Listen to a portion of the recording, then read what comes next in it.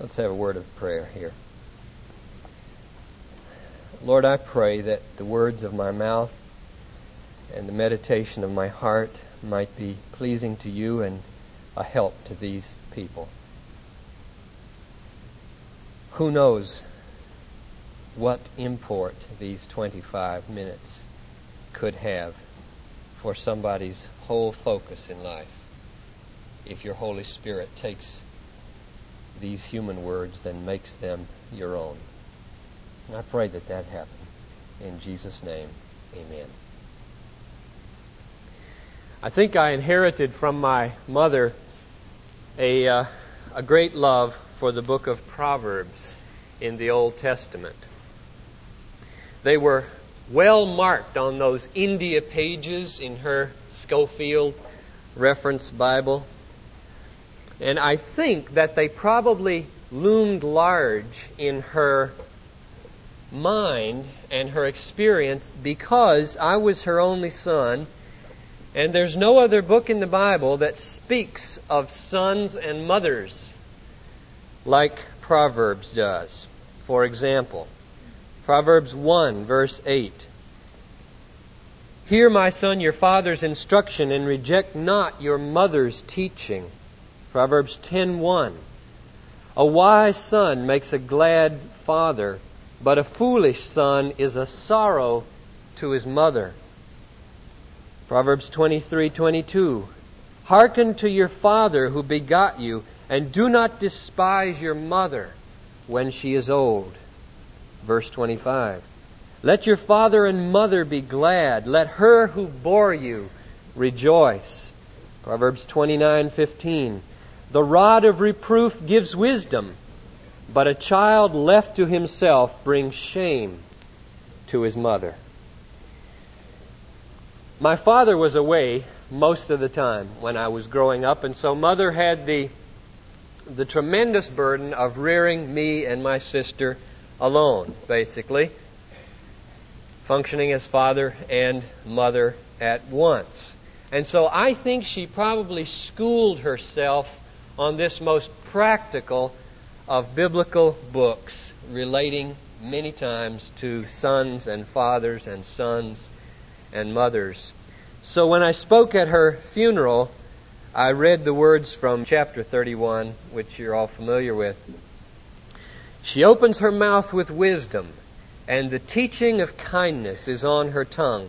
She looks well to the ways of her household, and does not eat the bread of idleness. Her children rise up and call her blessed, which is what I wanted to do then and want to do now. Proverbs 31:26 following. So I've got a special place in my heart for the Proverbs, and I suppose I read them with a bit more intensity just because somebody I love very much loved them very much.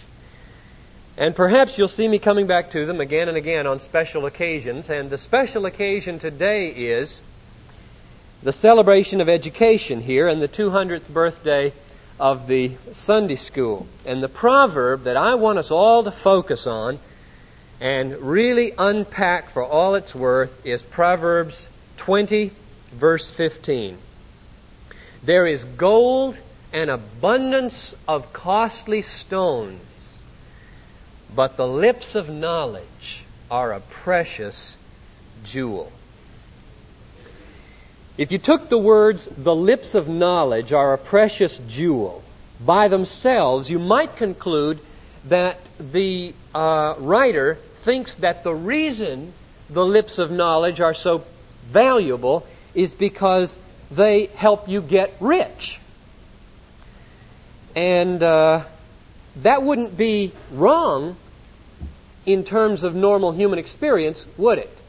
We know from Proverbs 24, 3 through 6, that is true. Listen to what the writer says. By wisdom a house is built, and by understanding it is established.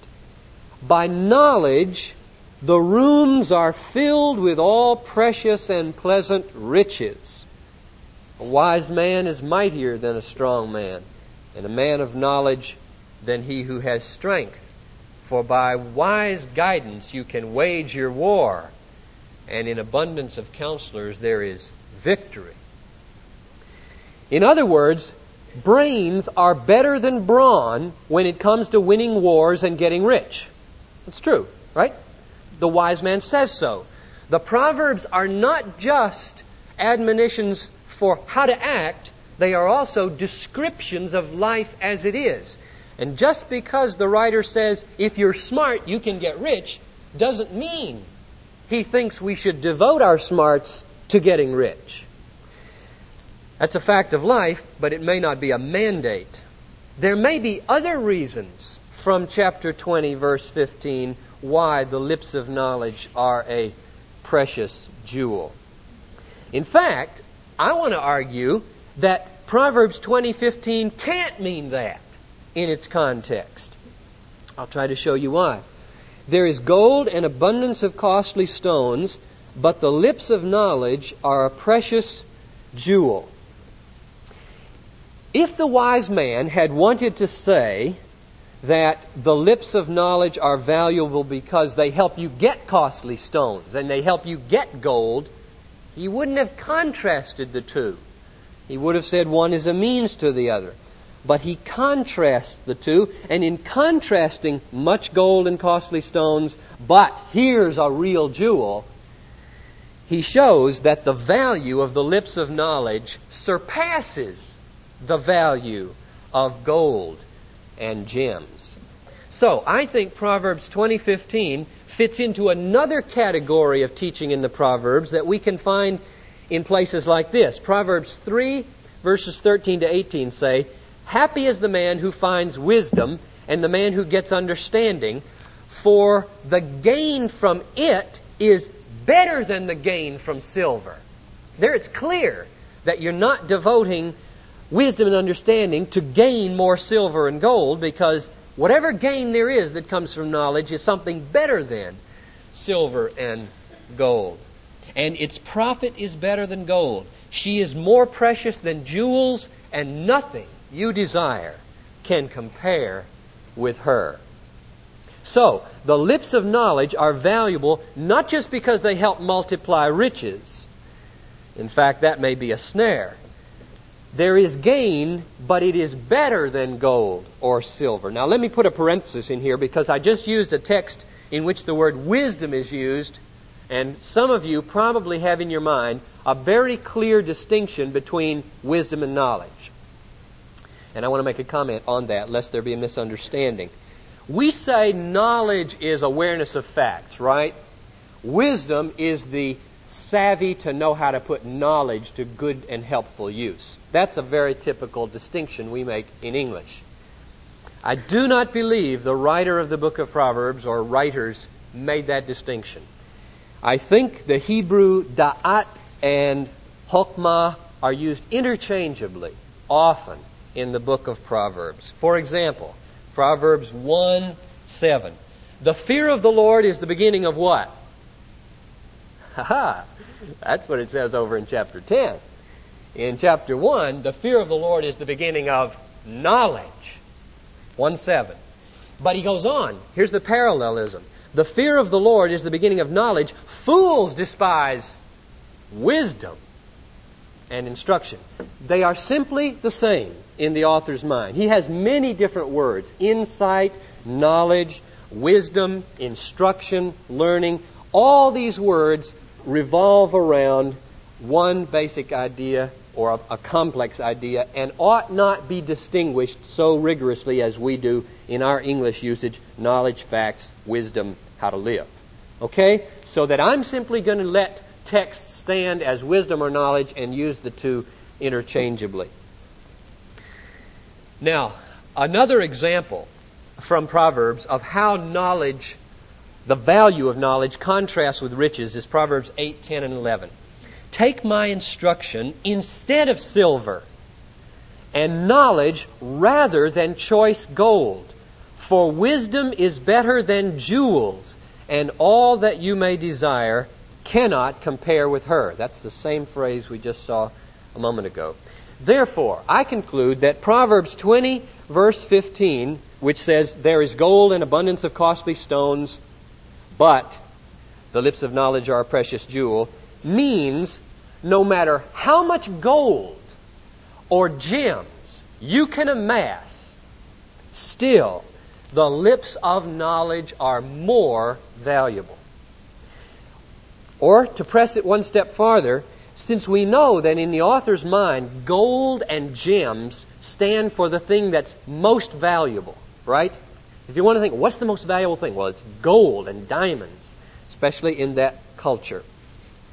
Since that's true, I think we can say that the teaching of Proverbs 20:15 is this: the lips of knowledge are more to be desired than all material things.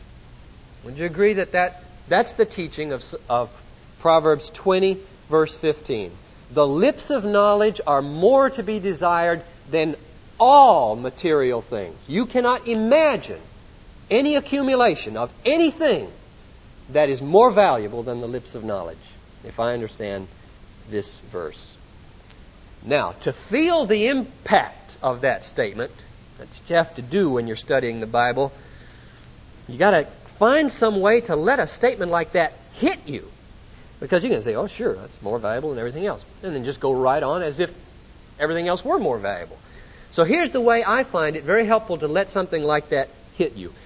Let your desires that you have for some material thing come before your mind's eye.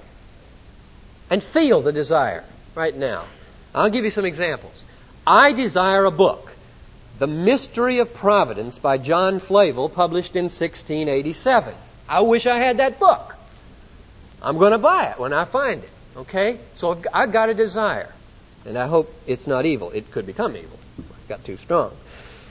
Glenn said on Wednesday night he desires a car. He was having a little struggle with that desire. And I just try to think, what other things at this time of year might people be desiring? New pair of skis as the season comes on, or some fall fashion you've seen in a magazine to replace that unslit skirt you've got.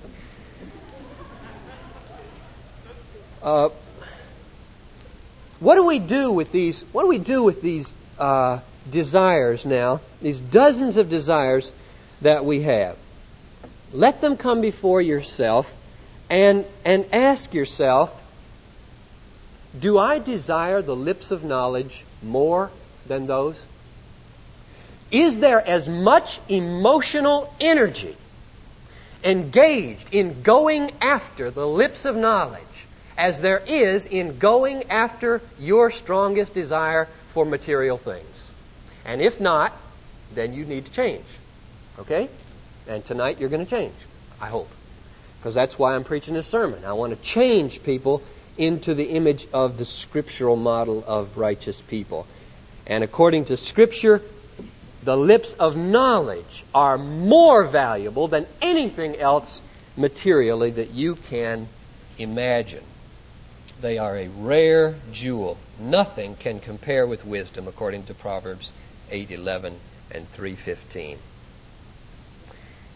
Now, there are at least 3 ways that I think the lips of knowledge are valuable, and that's what I want to talk about the rest of the time. 3 ways that I can desire the lips of knowledge. I'll sum them up and then we'll talk about them individually. You can desire the lips of knowledge when somebody else has them and you want to listen to them. Right? When there's a wise person, you ought to want to be around that person and listen to those lips of knowledge. There is incalculable benefit that comes from finding a wise teacher and soaking up everything they have to say. Second, the lips of knowledge are valuable when I have them, when you have them.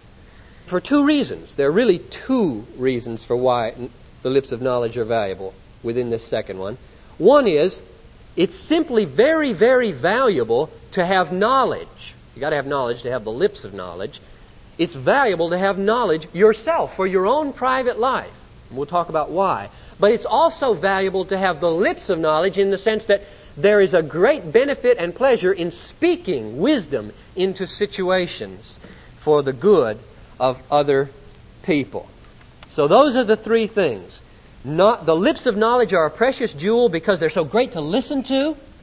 They're a precious jewel because to have knowledge is valuable, and they're a precious jewel because to speak knowledge is so delightful and valuable for ourselves and others. So let's take them one at a time now and talk about them in more detail. First, the lips of knowledge are a precious jewel to me. When I find another person who is wise, knowledgeable, especially in spiritual things, and I ought to go after that person and listen with all my heart. C.S. Lewis has the lips of wisdom, had the lips of wisdom, and still speaks through his books, though he is dead. And I've read everything theological and almost all the fiction of C.S. Lewis. I haven't read The Dark Tower, which is that uncompleted piece of his. But everything else I think I've read. And there's only one reason I went after him like that. Oh, is he wise. He is so wise. He opened my eyes like very few other teachers. If you offered me, I wrote down $10 million and said, I'll give you this $10 million if you could somehow do this, surrender and give up what you've learned from C.S. Lewis. I wouldn't consider the offer 10 seconds. That's how much I value the life-changing import of knowledge.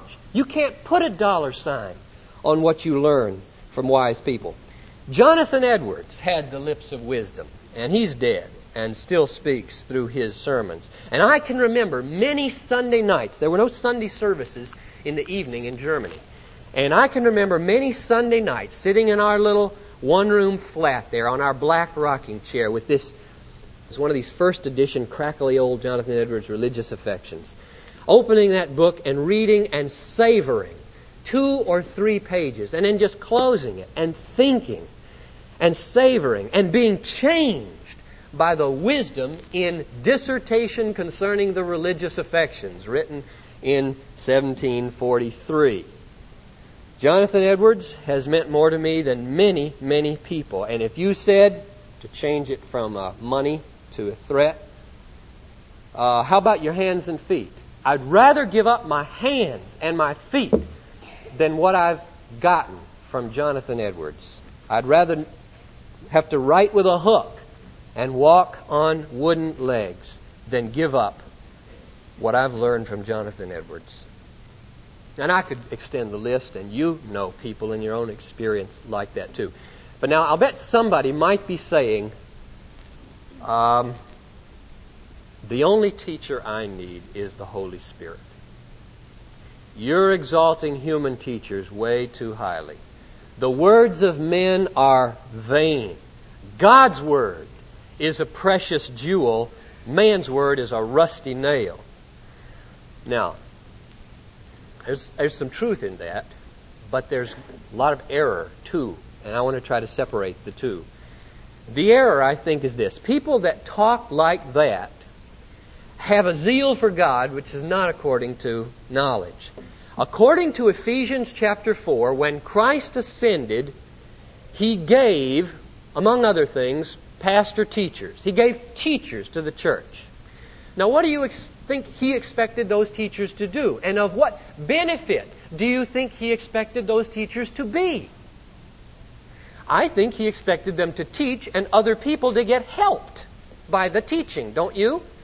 I think He said, I'm going to give you teachers and I'm going to help them understand, like Ezra, we read about this morning, give the sense of my word, and other people, the lights will go on. And it won't be competition, man versus God. It will be God's man, and God will get the glory. So that the horizontal effort to teach one another isn't a way of dishonoring or robbing God. It's a way of acknowledging God's way of ministering to His church. The original example, I think, for all church life comes in Nehemiah 8:8. And they read from the book, from the law of God clearly, and they gave the sense so that the people understood the reading. See, a lot of people today don't like that.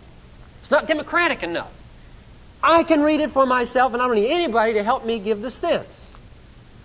Well, maybe so. That may be true. Maybe you should be teaching then.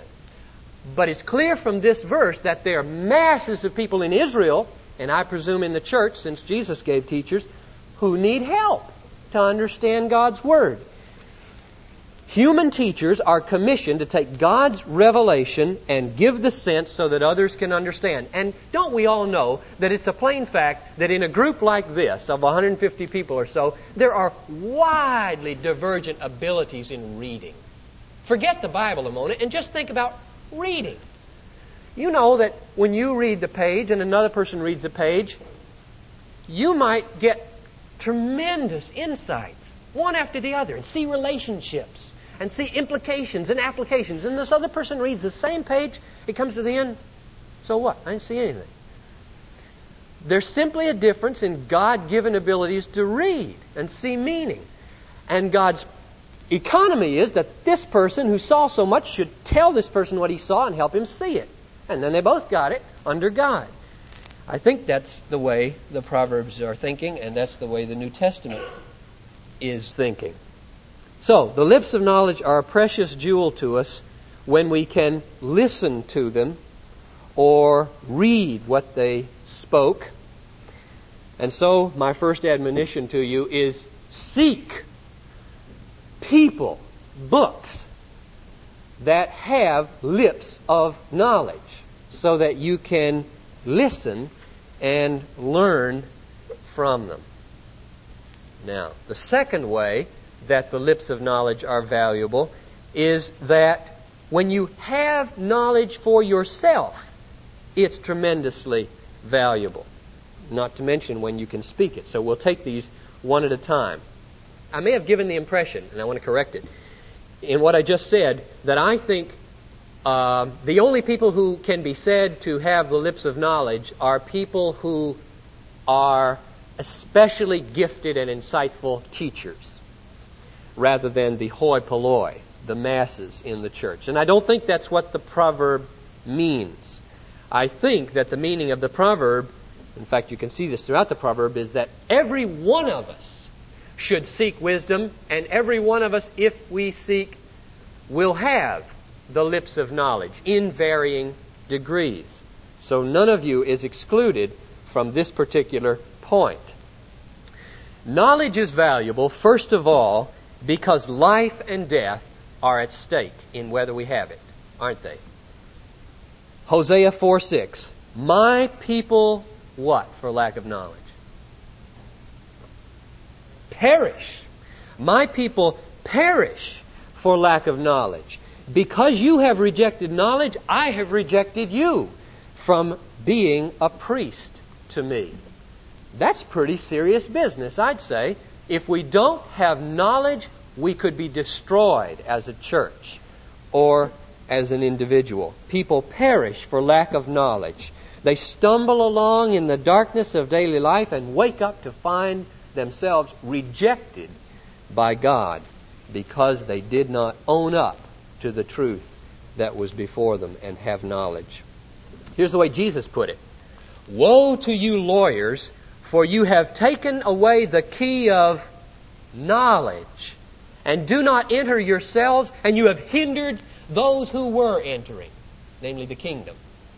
People can be kept out of the kingdom by lack of knowledge, and by preacher types who don't give them the key of knowledge. So it follows, doesn't it, that if the kingdom of God, as we said last week, is like a treasure hidden in a field, so valuable that we should sell everything we have to get it, then knowledge, which is the key to the kingdom, is just as valuable as all those things.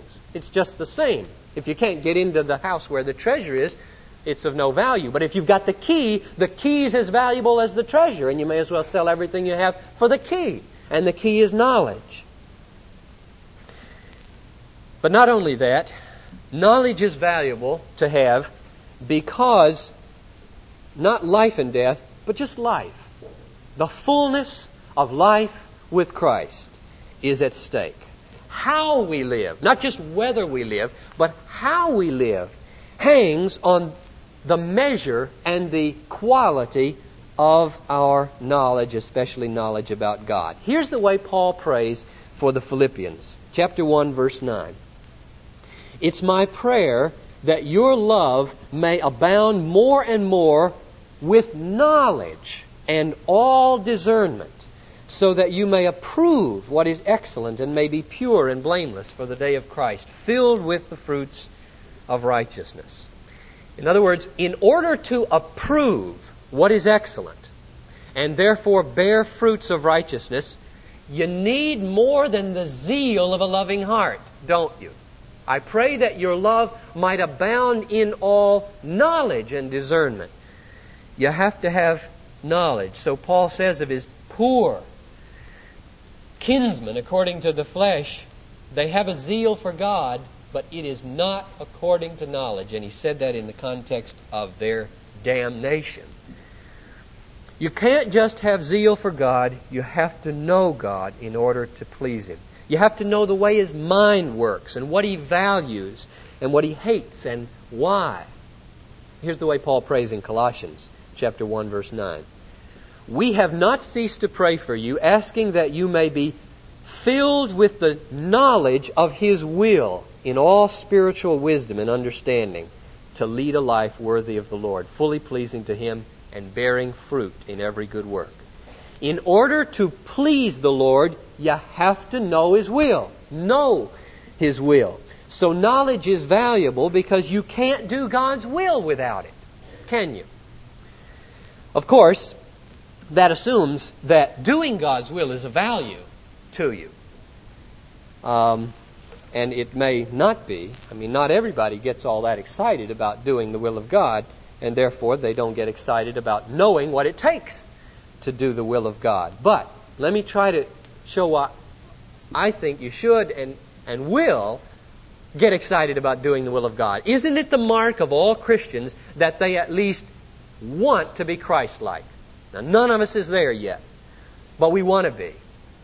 I think a person who does not want to be Christ-like needs to re-examine his first principles.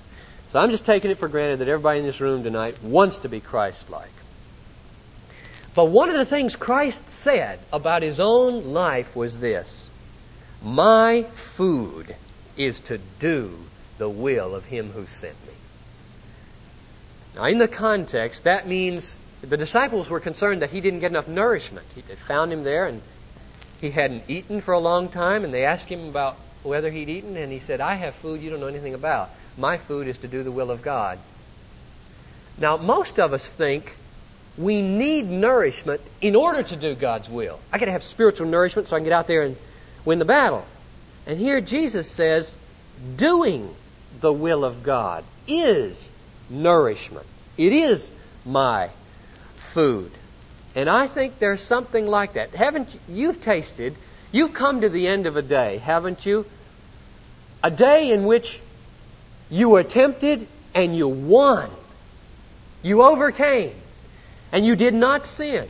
And you come to the end of the day and the sense of cleanness and purity is exhilarating. And the knowledge that the Holy Spirit was mightily at work to overcome that temptation is like food, isn't it? It's like a strong, pure, clean drink to refresh you at the end of the day. So I think the knowledge that helps us have those experiences of doing the will of God will be just as exhilarating to find as those experiences themselves. Now, I think I could be misunderstood here if I don't stick in a clarification at this point. Someone would misunderstand me if he thought that I only conceive of knowledge helping us do the will of God like this. Namely, whenever I stand before a fork in the road, God's way and sin, I got to have knowledge which is God's way. And then if I know which is God's way, I can walk on it. That's true, but that's a very superficial understanding of the Christian life, isn't it? Most of our behavior is not of that category, is it? When you go through the day, you do not think of your life generally as being a series of forks in the road. Most of our activity during the day is spontaneous. It flows quickly, unpremeditated, out of the mouth or in action. Therefore, you don't have time to say, well now, here are the criteria for God's will, and here are the criteria for sin, and these are the situations, and so on, so on, so on, and so I'm not going to go God's way. Sometimes we make decisions that way, especially big ones. Most of our lives, where we ought to be demonstrating the power of Christ, is very different because it's spontaneous. Sometimes we respond sinfully with bitterness and grumbling and impatience and resentment and spite and arrogance, none of which are decisions. We don't ponder whether to be bitter, ponder whether to grumble, ponder whether to be impatient. We just are, because that's the way we are inside that day. Or sometimes we respond righteously. Sweetness, thankfulness, patience, encouragement, forgiveness, sound counsel. Not because we've premeditated, shall I be sweet or not? You just are, because it's inside of you, finding its way out. Now, how does knowledge relate to that? That's the question, because that's where most of us live most of the time. Spontaneity and immediacy. I found a clue for answering that question in Colossians 3, 9, and 10, which go like this. Do not lie to one another, seeing that you have put off the old nature with its practices, and have put on the new nature, which is being renewed in knowledge after the image of its Creator. Now, in order to bring forth from the mind and heart spontaneously attitudes and actions which accord with God's will, a renewal has to be happening, doesn't it? A renewal that's very deep, from which all of these spontaneous things are flowing. There has to be a change down deep in what we love and what we value and what we cherish and what we long for. Paul says this happens in or by knowledge. We are being renewed. That's like you probably are thinking of Romans 12:2. Don't be conformed to this world, but be transformed by the renewing of your mind. Same word here. We are being renewed in knowledge or by knowledge. When the wonder and the beauty of Christ and the gospel cease to be a churchly platitude and instead explode in our awareness with the glory of God, we get changed deep down. Paul puts it like this in 2 Corinthians 3:18. We all with unveiled face, beholding the glory of the Lord, are being changed from one degree of glory to the other. The knowledge of the glory of God changes us deep down. And those changes result in spontaneous goodness instead of spontaneous badness. You cannot be righteous all day long if you grit your teeth at the beginning of the day and say, I'm going to be good today no matter what, because you will simply wake up about 5 minutes into badness, realizing you've been bad. Behavior is spontaneous. Responses on the telephone, responses when husband and wife come home, responses to kids, they're all spontaneous, almost all. And that means if we're going to be holy people, a transformation has to happen at the origin of the spontaneity, not at the level of checking and then analyzing and then doing. Those are important, but that's not where we live most of the time. Therefore, on the second point, I conclude that the lips of knowledge are a precious jewel, because when you have the knowledge of God, you have the keys to the kingdom. Life and death are at stake, and life comes with knowledge. And you have the key to transformation and holiness and Christ-likeness. And now third, and finally, the lips of knowledge are a precious jewel because while having knowledge opens the door to eternal life and the joy of holiness, speaking knowledge doubles the joy by taking somebody with you through those doors. It's a nourishing joy to do God's will, but it's a compounded joy to be the means through your words of helping somebody else do that will too. Jesus said, it's more blessed to give than to receive. So if you're convinced that it's a blessed and valuable thing to have knowledge and all its benefits, then according to Jesus, you ought to be convinced that it's much more blessed to give knowledge through your lips, the lips of knowledge.